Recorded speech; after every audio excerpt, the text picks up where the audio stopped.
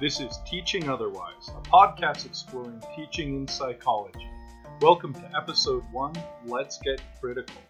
In this, our first episode, we discuss the podcast, what it is, what we're hoping to accomplish, and what we mean by critical teaching. We also preview the special programming on hacking methods instruction for the upcoming 2020 Midwinter meeting of the Society for Theoretical and Philosophical Psychology. All right, welcome to the podcast. I'm Brady Wiggins. I'm here with Josh Clegg. Hello. And Joe Austinson. Hey guys, this is the first of what we hope to be many podcasts discussing critical pedagogy, which we'll talk about shortly. But Brady, maybe you want to talk a little bit more about who we're hoping will listen to this podcast and what we're hoping to accomplish with it. Sure. So for the last few years, the three of us have been involved in looking at how our work in theoretical and philosophical psychology impacts our teaching and the other way around. We've had some symposia that we've been involved in, and we've organized a special interest group we can talk more about that explores some of these issues. Our hope with this podcast is that we can kind of extend some of the value that we've found in these explorations, that we can tackle questions about how do we bring a critical mindset to our teaching? How can we develop pedagogies that are informed by asking foundational questions about psychology, about pedagogy? How does that change our content? How does that change our practices?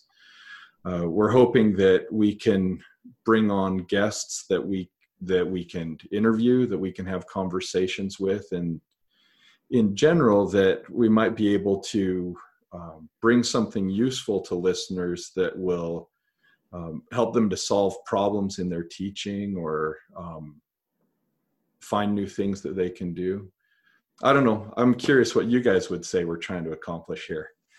Well, I think it's worth noting that we have informally collaborated on our teaching just by talking about it with each other and with others. But, there are many ways that my teaching has, I think, gotten more critical, more thoughtful, more innovative, because I heard you guys talk about something that you tried or others, or we've mentioned things that other colleagues have done.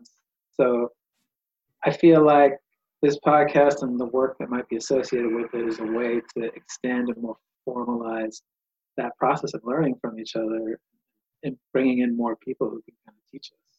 Yeah, I like how you put that. Every time that I've organized a symposium on teaching, it's been, I want to hear what this person has to say about their teaching so that I can figure out something with my own teaching. I think this is another version of that.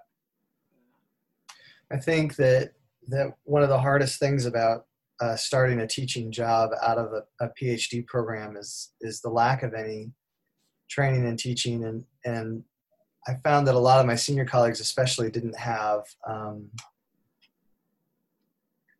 really want to take the time to have conversations about this. And so it's really been helpful for me, especially to have these conversations. But I wonder, Josh, if you could maybe talk a little bit more about the difference between what we say when we're talking about critical pedagogy and what general pedagogical conversations might be like. Yeah, it's also worth acknowledging that there's that term, critical pedagogy, is a big umbrella. There are a lot of experts who are a lot more expert than we do in that term, critical pedagogy. Because it refers, I think a lot of people use it to refer to specific literature, like Freirean pedagogy, or like liberation theory, critical theory being applied to pedagogy. And outside of psychology, there's a lot of people who do a lot of work on that sort of theory and practice. And so, I think that in a sense, yes, we're drawing on that tradition, trying to learn from it. And that's, I think, something that we would hope for, is to learn from more people who represent that tradition. But I think we're also using it in a really more general way to refer to kind of applying not just critical theory specifically, but theory and philosophy more broadly to teaching, and like Brady said, to addressing really fundamental theoretical questions that come from, say, philosophy of science or hermeneutics or other kinds of traditions, and trying to use those to rethink basic assumptions about how we teach and what we teach, why we teach. So I think we're using it really broadly and relatively loosely, but that it still, in some respects, means those critical traditions that are, larger than just psychology. Maybe it's worth noting just a little bit of our background, that both in terms of our training as well as the research that we've become involved in, we've been pretty active in Division 24 of the APA, the Society for Theoretical and Philosophical Psychology, where there's been an emphasis on challenging foundational assumptions and questioning a lot of what's taken for granted in the field. And as students, I'll speak for myself as a student, it really exposed me to the possibility that some of the content that is often taken for granted in a psychology textbook maybe shouldn't be taken for granted, that there's some critical reflection that doesn't always take place. And then discovering that, especially a hermeneutic background, I think that drove a lot of what I was trained in, but then discovering a variety of other critical fields that challenge some of these taken for granted assumptions. For me, it really brought clear that there's this question of, what do I teach? What's the content of my teaching? But also, what do these critiques say about how I go about doing my teaching? How might they challenge things that I would otherwise take for granted about what it means to know something, to learn something, and to relate as a teacher to students or a student to teacher? So, so kind of two things then. There's the what to teach, which has always been kind of a challenge for me, especially because, Brady, I think you and I had very similar, well, the three of us all had very similar upbringings, academically speaking. And so it's always been on my mind to go in the classroom hoping to introduce at least the opportunity to students to consider whether the things they're reading about or the things even that I'm teaching about are worth reading about and worth teaching about. But then also to have to balance that, I guess, and this might come up later, I guess, but in order to take some of this philosophical knowledge that we've gained from our own educations and introduce it into a classroom that's not a philosophy classroom, but that's a psychology classroom. So we have to be able to make a judgment about how we teach the content we've been hired to teach, while at the same time help our students try to be critical about that content. But then there's also the pedagogy itself, the how that we teach. And that's kind of the second thing I think you're talking about there, Brady, where we're critical. I'm reminded, I guess, of a project you and I did. Help me with this. On empathy in the classroom. Yeah, that's right. And just thinking about our relationship with our students differently, which has implications for how we teach in the classroom, which is really just one way to approach the how. Yeah, well, and more than just empathy, we were looking at how our students might have altruistic motivations, that both implicitly and explicitly, a lot of pedagogies assume a sort of self-interest in students that denies a generosity that could exist between teacher and students. Just asking that question, I think, really brought a shift in my relationship with my students, but even in some of the technical aspects of my teaching. The kinds of assignments that you give. Yeah. And even the way you grade too, right? Mm-hmm. But maybe we're getting ahead of ourselves. Yeah, here. Yeah. But that's a good example of the sort of thing that we want to explore with this podcast. Yeah, and I would say that in terms of like ideas, that sort of shared academic lineage that we have, that hermeneutic, phenomenological, existential, humanistic kind of tradition that Division 24 represents, I think it has given me, and I think all of us, lots of ways to think differently about teaching. But I would say for me, at least, a lot of like practices that I've tried to experiment with and that have helped me really change the how have come from the more kind of broadly critical tradition. Like feminist theory has been a huge benefit, I think, for me, and also just collaborating with other teachers and them bringing their other disciplinary orientations, other theoretical orientations, is often the really kind of explicitly critical folks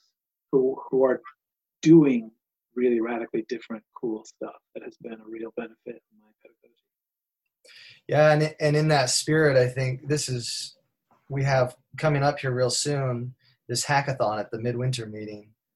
And I think in that spirit, we're trying to develop both this podcast and also this hackathon for to give members in the division an opportunity to do this sort of thing together, both for our benefits, right? Because we're sort of interested in what others have to say, but also for the benefit of each other. So maybe we could talk a little bit about that hackathon. Brady, you kind of introduced this idea to us. Do you want to say a little bit what a hackathon is? Yeah, so this is a program that we proposed for the midwinter meeting of the Society for Theoretical and Philosophical Psych that's being held in San Diego. And this is something that I experienced at a couple conferences that I've been to coming out of the open science movement.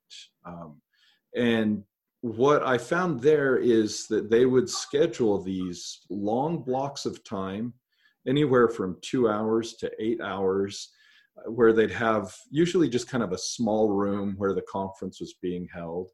And a bunch of people would get together tackling a specific practical problem.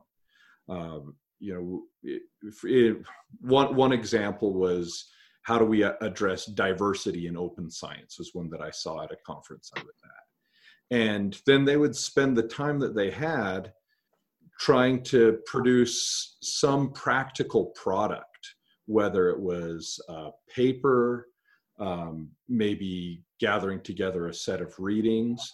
It might even be developing some new tool that they might use in their research or in the classroom. And so we had talked about doing something like this for critical pedagogy, that we would like to bring together people who are interested in looking at the research methods class. How might we marshal our resources to help each other do a better job of critically approaching the research methods class? And the nature of a hackathon is, it's kind of open-ended. It's something that the focus unfolds and emerges in the process. And so there's a lot of things that this could become, but maybe as we talk about it a little bit more, we can kind of point some of the guidelines that we'd like to work within and some of the things that we hope we can accomplish by trying to hack the methods class. I think part of why we focused on the methods class as a possible candidate for a hackathon is that that's something that amongst ourselves we have in small ways worked on together. Like, at least I've taken ideas from Brady and Joe about how to teach methods, and those have kind of reshaped my design over the years. So that's something that we've had experience trying to design and learning from each other about how to improve the design. Well, and along with that, methods, I think, has a couple of nice things to tackle, especially as a sort of inaugural project. Methods usually shows up in most canonical classes. There's usually at least a research methods chapter in most undergraduate textbooks of whatever topic. But then we've got the research methods class for undergraduates. Most graduate programs require some kind of research methods class, but most teachers end up having to teach some kind of methods. But I think it's also an area that has at least the appearance of a sort of orthodoxy that we have to grapple with. And so I think it presents some of the challenges that could be reflective of a lot of the other types of teaching that we do in psychology. Yeah, I mean, I'm recalling now we wrote a chapter that's about the struggles of trying to teach research methods against an orthodoxy that puts us in all these kind of impossible dilemmas where we have to train students in things we don't even really believe in, like say operationalization, and having to deal with the dilemma of trying to teach them or give them too much work by trying to have them be bilingual in both a critical approach and a mainstream approach. Right. This is something we talked a lot about, but not Joe. I think you don't teach like a methods course regularly, right? Is that? No, not anymore. But you do. So, in what capacities do you end up teaching methods? Do you teach methods much in your other classes? No, I don't. And actually, one of. Thanks for contradicting me, Joe, by the way. Wait, how did I contradict you? Oh, I'm just ribbing you. I said that everybody has to teach methods a little bit, right? So. Oh, well, I had to teach it for many years. In fact, that was the only way I could get a job. Both of my first jobs were because I taught an experimental design class, and I, my problem was I was never very good at it. So they stopped having me teach it, and they've got me teaching other things.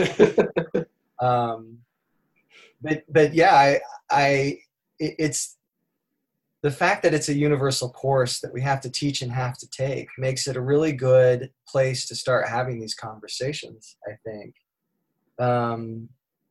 Well, I think it's methods it can be a piece of even like a regular course. Right. I mean, sometimes I will teach these sort of gen ed interdisciplinary courses, and I end up teaching methods in like half of those because they'll do an interview project, so then I'll like do half of a lecture on how to do interviews. So like little pieces of methods can find their way into all kinds of. Well, yeah, and you can't avoid the literature that students have to read in some classes, and talking about the methodology and how that affects what you're reading. I mean, I don't know how to say that other than in my marriage class as kind of an example, because that's the class I teach more regularly than any other class. It's the biggest content class I teach. And I really have a lot of freedom in that class to teach, to define the curriculum. And in psychology, what's nice about psychology, it doesn't really deal with marriage all that much. But since it is a psychology class, then I have to bring psychology into it. And I'm sometimes frustrated with some of the things that I have my students read in there.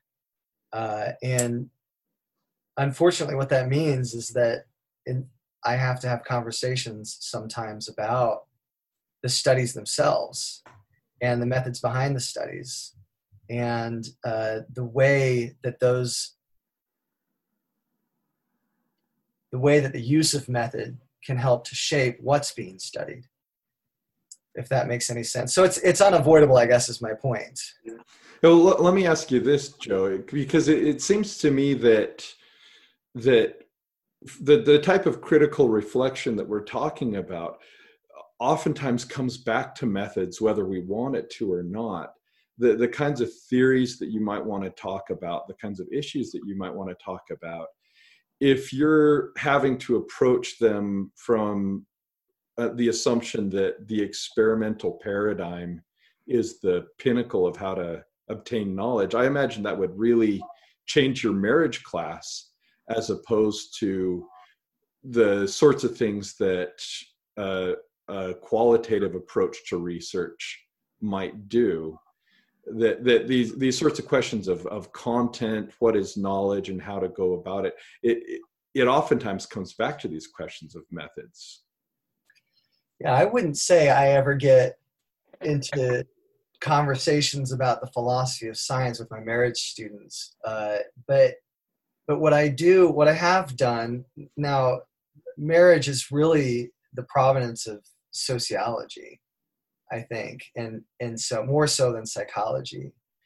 But there is one text that I use in there that is a historical text, and it's very sociological. And so it talks about the history of marriage and how it's contributed to the way that we live and understand marriage today. And it becomes a very useful book in introducing to the students this idea of why we think of marriage as a place to get personal fulfillment, as opposed to thinking about it in relational terms, which was the more common approach to marriage, even just 200 years ago. And so then when you introduce to them, say, John Gottman's literature, right, where he likes to talk about positive affect as being the linchpin that holds marriage together, that if you pull that linchpin out, the whole thing falls apart, right? And he's absolutely right about this, that if there isn't enough positive affect in a relationship, a couple's going to get a divorce. But is he right about that because it's objectively true? Or is he right about that because that is the cultural state of marriage today, that we expect positive affect? And if it's the latter, then does that mean that we can then reshape our own expectations about marriage around something slightly different? And so there's not really an explicit conversation about method there, right? Except to say that if you adopt the empirical method, the only thing you can observe is what's observable, and what's observable is what's culturally true in the moment. And with marriage, we see over the history of marriage that it has been shaped, that it's been different culturally, that it was different 200 years ago, and 1,000 years ago, and 2,000 years ago. So that were we to take an empiricist and put him, in ancient Rome, and he were to observe what makes marriage work, he would get very different outcomes. I don't know if that makes sense. Yeah. I mean, questions of method are embedded in any kind of claim that a psychologist might Exactly. make. Usually invisible, and in fact, we sort of do our best to try to make them invisible. We try to we report findings as though the findings exist, not that we interpreted them, that these were sort of constructed through a particular kind of ritualized form of method. Right? So we hide it, but it's there. Right? It's implicit in every claim that you might make in any psychology class. So if we take that assumption that methods are sort of like intrinsic, or they're folded in to whatever we might do in psychology, then we can assume that methods of instruction is a pretty basic question. But then exactly what does it mean to take a critical approach to methods of instruction? Mm-hmm. How does that mean critical thinking? Does that mean what's different about how you do methods of instruction if you're taking a critical perspective? Particularly because a lot of the discourses around critical thinking in psychology often default to the assumption all that means is teaching methods. That if students know how to use empirical research methods, then they're good critical thinkers. Right, yeah, they're not armchair scientists anymore. Those phrases that you see in methods textbooks over and over again. It's not armchair reasoning. They use science to test their theories, and that's what critical thinking means, I think. And it is critical. Well, it is critical to a certain degree. Sure. I mean, it's critical in ways different from doing armchair science. But then there's the question of whether we can be, and if we should be, and how should we be critical of the method, right? Yeah, and just in pedagogy too, if we think about critical pedagogy in a general sense, not just about methods of instruction, but just in general, I think we can ask questions about who's the audience of our teaching? What are the real goals of our teaching? Are we folding our teaching into a neoliberal system where we are, stamping out worker bees or whatever? Or are we, grading gets folded into that? And I know that for most teachers that becomes like this dilemma where, grading splits you off from some of the goals that you value and makes you adopt others that you maybe don't value. And so I think it raises questions about, like, where's the center of power in the classroom, right?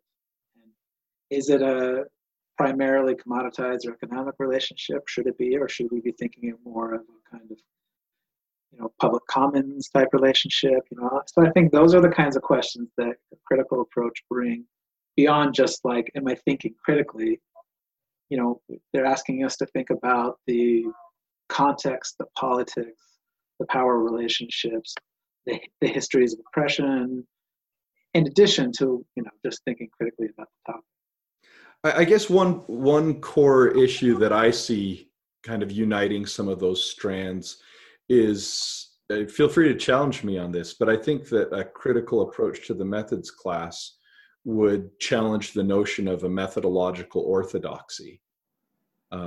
Even if there's maybe an acknowledgement of a presumed orthodoxy, a critical methods class wouldn't accept the fact of the orthodoxy. Right, or maybe it would accept it as like a political fact, but not as like a epistemic fact. Right. Like, yes, there is an orthodoxy, but that doesn't mean that there should be an orthodoxy. Right? Yeah, it's you're not coming at it as a believer of the orthodoxy or as one merely trying to indoctrinate in the orthodoxy. Yeah, I think I wrote something about this, but in an article somewhere, but so I'm probably repeating myself. But I really think that if we had the resources and the institutional support, I could think of methods class that was like historically oriented, where instead of teaching a bunch of like procedures, like here's how you do, this kind of study, here's how you do this kind of thing.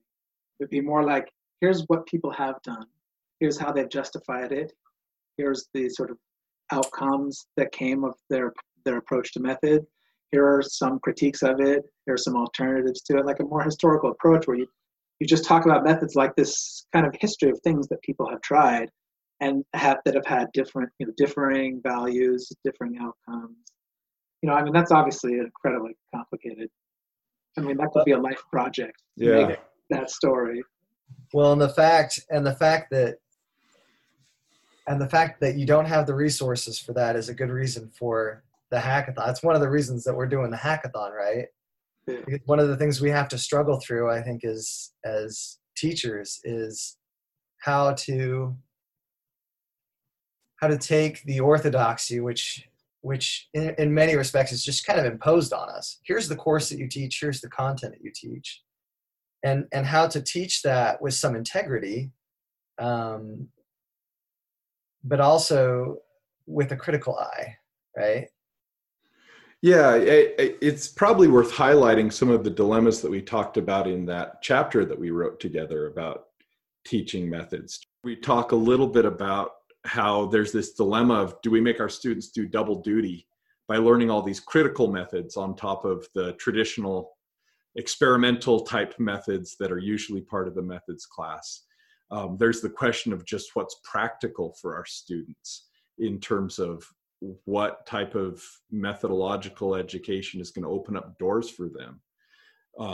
But then that's set against the question of what is worthwhile. What do we see as a good way to pursue knowledge? I don't know if I'm capturing that well, or if you guys would say that differently.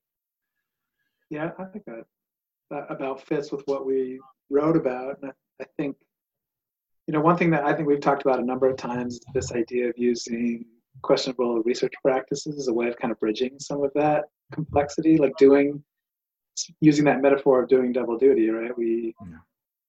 Questionable research practices, replication crisis, that's something that is a way of spending student time and instructional time on something that's a core issue to everyone in the discipline, regardless of their epistemic stance.